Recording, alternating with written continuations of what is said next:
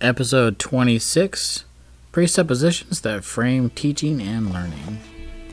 Welcome to the Principles and Practice podcast. This is where we discuss biblical principles for life and learning. I'm your host, Heather Hall, and this is my co-host, Brian Hall. Hey everyone, welcome back. Thanks for joining us for this episode. Before we dive into our topic, we thought that we would share some really good news about things that we're seeing happen in our nation. We thought it would be encouraging and help inspire our listeners. To begin with, there is Patriot Academy, which is owned by Rick Green, and he started a biblical citizenship course where he collaborates with different individuals to learn about, to help citizens learn about our history as a nation and how our faith is tied so intimately to our nation's liberty. And so he has an introductory class that starts with Kirk Cameron, and he's explaining about the monument to the forefathers. That's a great monument. And hopefully we'll end up with one of the little models of it ourselves one day. Hopefully. But anyway, and then Pastor Rob McCoy is involved with it. Mm-hmm. So a lot of different individuals. And it's an 8-week course. Mm-hmm.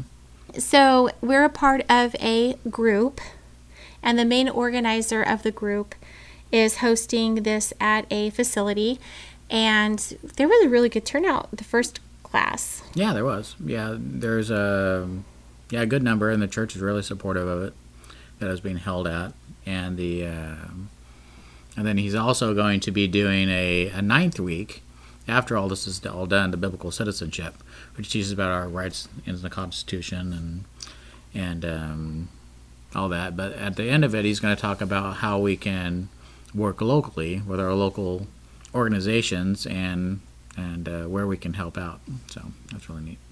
And I was greatly encouraged by the turnout, and also toward the very end of it, there was a gentleman who stood up and he, publicly expressed that he needed to repent for not being involved enough as a citizen in civics, and also for, not knowing about our history as a nation. And so he actually led a very beautiful and sincere corporate prayer of repentance, and people were starting to voice that they wanted to get involved in the different aspects that they already knew of with civics, like the teacher... school board? Yeah, the school boards and things like that. So that was really encouraging to see. And we didn't make it for the second class because we had a family gathering going on. I guess the size of the class sounded like it had increased somewhat. And there are even more people on the list that have expressed interest in attending the course. So... Yeah, so we're pretty excited about that. And we know that this is not only happening in our area. There are several locations across the United States where people are hosting this course, as well as individuals taking it within their own homes. So that's greatly encouraging. Yeah. And then Kirk Cameron started the American Campfire Revival, and he's having that on his Facebook page, YouTube, and more than likely his Instagram account too, I think. Yeah. So that's pretty exciting. He has it's like a 100-day plan. And he's going through Dr. Marshall Foster's book called The American Covenant. And of course he has the beautiful hardcover bound version of it. That you want, yeah. I can't find the hardbound copy anywhere. But anyway, but Dr. Foster is revising the book, so that's true. And people can pre-order that copy at his World History Institute website. And just as a side, we are not affiliates, and we don't get any compensation for mentioning Dr. Foster's book. Just to put that out there, just to let you know. So, but it would be a great book to have. Yeah, for a family library. So, yeah, and then of course, many places across the states got hit with that Arctic weather that came through. Yes, we ourselves got a nice ice storm that caused some damage and power outages. We were out of power for 4 days, and that was quite interesting. We did great. Yeah, we did great. Yeah, we Our- stayed nice and warm and toasty with our fireplaces. Our family was prepared for something like that, thankfully. So Yeah, so we treated it as an adventure. it was like glamping indoors. And so, but it was really neat because, neighbors were checking in on neighbors and offering to help each other. So that was really, really a breath of fresh air considering how things have been going the past year or so with the current narrative. And, and then just, we read of incidents across the nation where other people were helping out in their communities. So, Yep, neighbors helping neighbors. yep. And then, of course, there's also, just more resources being offered through the Foundation for American Christian Education. They had just had their Lessons in Liberty class today. Yeah, and they have a lot of classes for Lessons in Liberty if you're ever interested. The one for today, this recording is late, but Dr. Carol Adams addressed why the principal approach.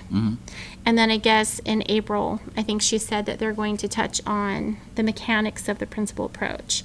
So it's like an online information meeting. If you would like to learn more about the principal approach, or you already know of it, but you would like to encourage people in your local area to learn more about it, then it might be a good idea to try to encourage them to attend the online meeting where they can ask questions and get some answers to their questions at the end of each session.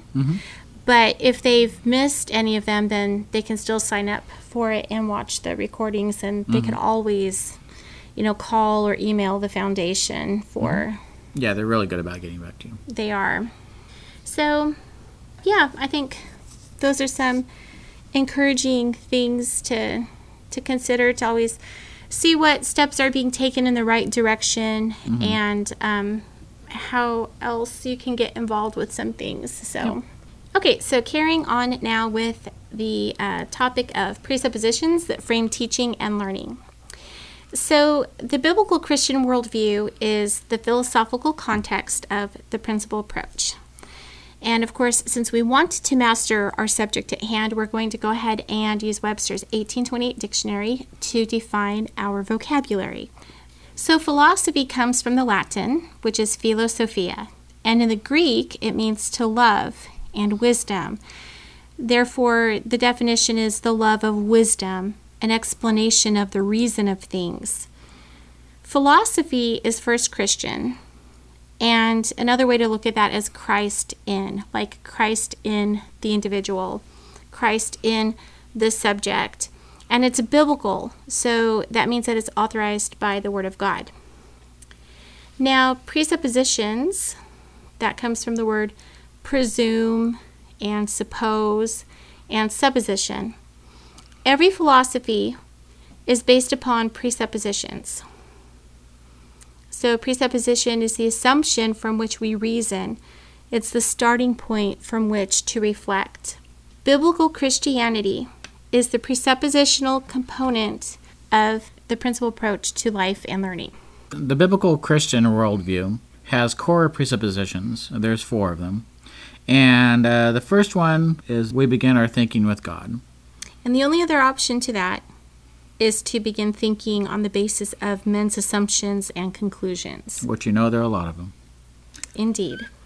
And the next one, number 2, is the Bible is the authority, the truth, applicable to all of life, both in the private and public spheres.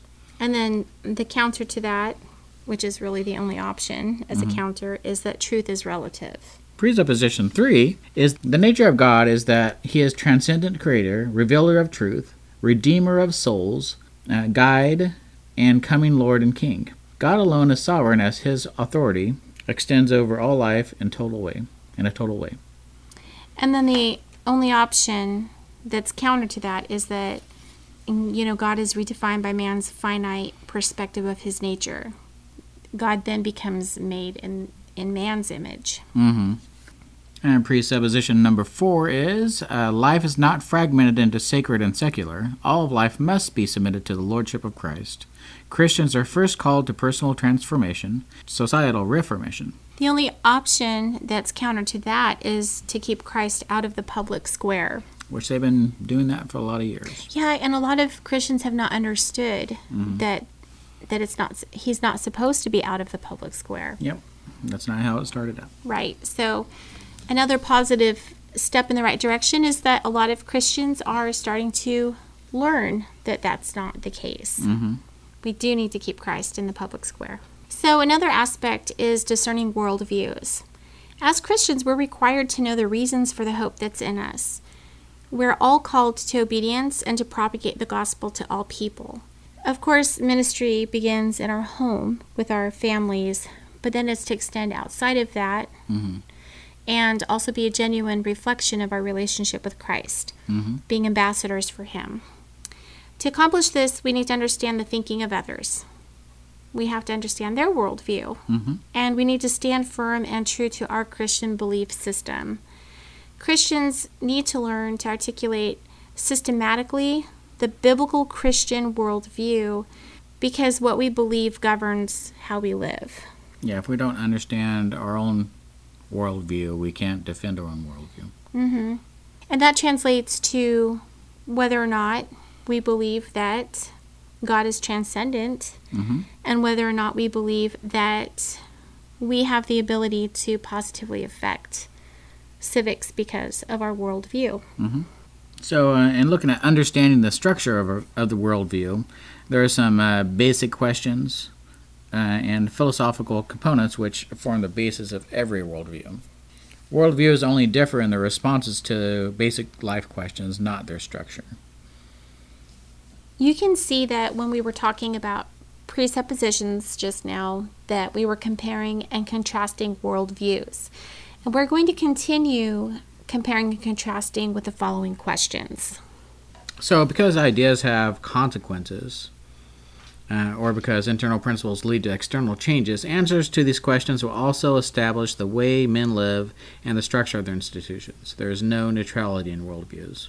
And say all life issues and societal structures are addressed and influenced by solutions to the questions of man's origins, how he comes to know truth and understands his value and purpose.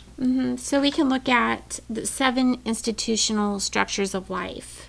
There's civil, social, that is to say civil and self-government, marriage, and jurisdiction. There's ecclesiastical, which is obviously church-related. Legal, that means jurisprudence and the pursuit of justice.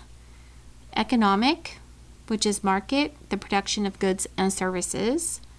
Education, of course, that's teaching and learning and the formation of character. Aesthetics, this breaks down to art forms that are audio, visual to literary. And international relations, so relations between nations, diplomacy, and national security. And so that's why it's so important that we know our worldview and we teach a biblical worldview to our children. So biblical Christian worldview produces Christian education. Scriptural truths are not superficially imposed upon the curriculum, but the substance of the disciplines themselves. Education in a biblical Christian worldview will produce superior scholarship, reasoning, and articulation, and equip students to be servant leaders and reforming the powers in their nation. All right, so that's why the principle approach matters, because, we have a great challenge within education, and that's to make the most of itself. So it can bring each child to reach his or her fullest expression of his or her individual value in Christ. The philosophy, the curriculum, and methodology that achieves this goal is the principle approach, because it puts the Word of God at the heart of every subject. Now, this is broken down in a worldview chart, and we're just going to go through this briefly here. But we look at the origins, and the question that's considered is, what is the origin of all that exists? So it's either going to be like the Big Bang, evolutionary, or the Creator God. Right, and I know that there are some Christians who do adhere to the idea of God creating the Big Bang, and they adhere to the process of evolution and an old Earth. But maybe in another podcast we can address the issues about that. Yep. Right now we'll just keep it to the basics, and we can expand on that maybe in the future. Yeah. All right. So then when it comes to looking at things that are epistemological or truth, the question is, how can I be certain of what is absolutely true or false? And so what that comes down to is like, is it going to be what I see and know? Is it what I feel? Or is it what God's Word says? And then we can look at the axiological term, which is the value of something. You notice I don't try to say these words because I left that to her. That's the value of something. And the question considered is, how can I determine what is most valuable? What is most valued? Human-centered, material-centered, or is God most valued? And then there's, I think it's pronounced, teleological, and that means the purpose.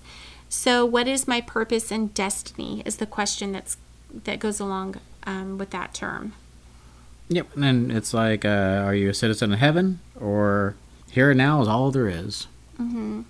And so when it comes to education, there are these contrasting views. What is your student learning through the curriculum that's being used, whether they're in a traditional school, whether it's government ran or private, or your own homeschool? Does it address in all subjects biblical principles? Does it point our children to Christ? Does it help them to think and reason through how God is sovereign over all of these subjects? Or is it removing God from them and, hey, this is just our history lesson and this is just what happened? Is it addressing God's providential hand throughout history?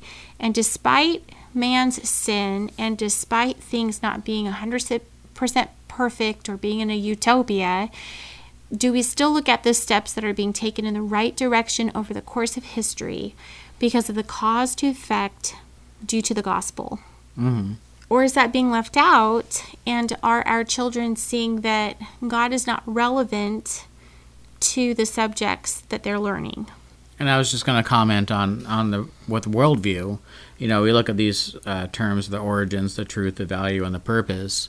And with a worldview, you have to be solid on all these because they touch one another. Mm-hmm. You can't accept evolution and then have it not affect truth, value, and purpose. Mm-hmm. That's an excellent point. Glad you brought that up. So in summary, in the principal approach to life and learning, we compare and contrast. It's modeled for us by Jesus, it's throughout the Bible, and it's powerful. Knowing what we believe and why we believe it as Christians allows us to challenge other worldviews in light of a biblical worldview and prepares us to be able to propagate the gospel. Mm-hmm. Those good words as well. Thanks.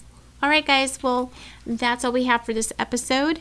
We hope that it inspires you. We hope that you're encouraged by the things that we shared at the very beginning, and that you look into maybe seeing how you can learn from those other resources or get involved with hosting some of the biblical citizenship classes yourself. Also, be sure to check out what the Foundation for American Christian Education has to offer in these efforts as well. And we will see you next time. Thanks for listening. As always, if you're looking for additional resources or support, you can visit our website at principalacademy.com, check out our shop and our blog, and you can also find us on Facebook at Christian Homeschooling with Bible Principles, also on Instagram under Principal Academy. Thanks so much for joining us. All right. Well, this is Heather Hall. And this is Brian Hall. For Christ and His glory.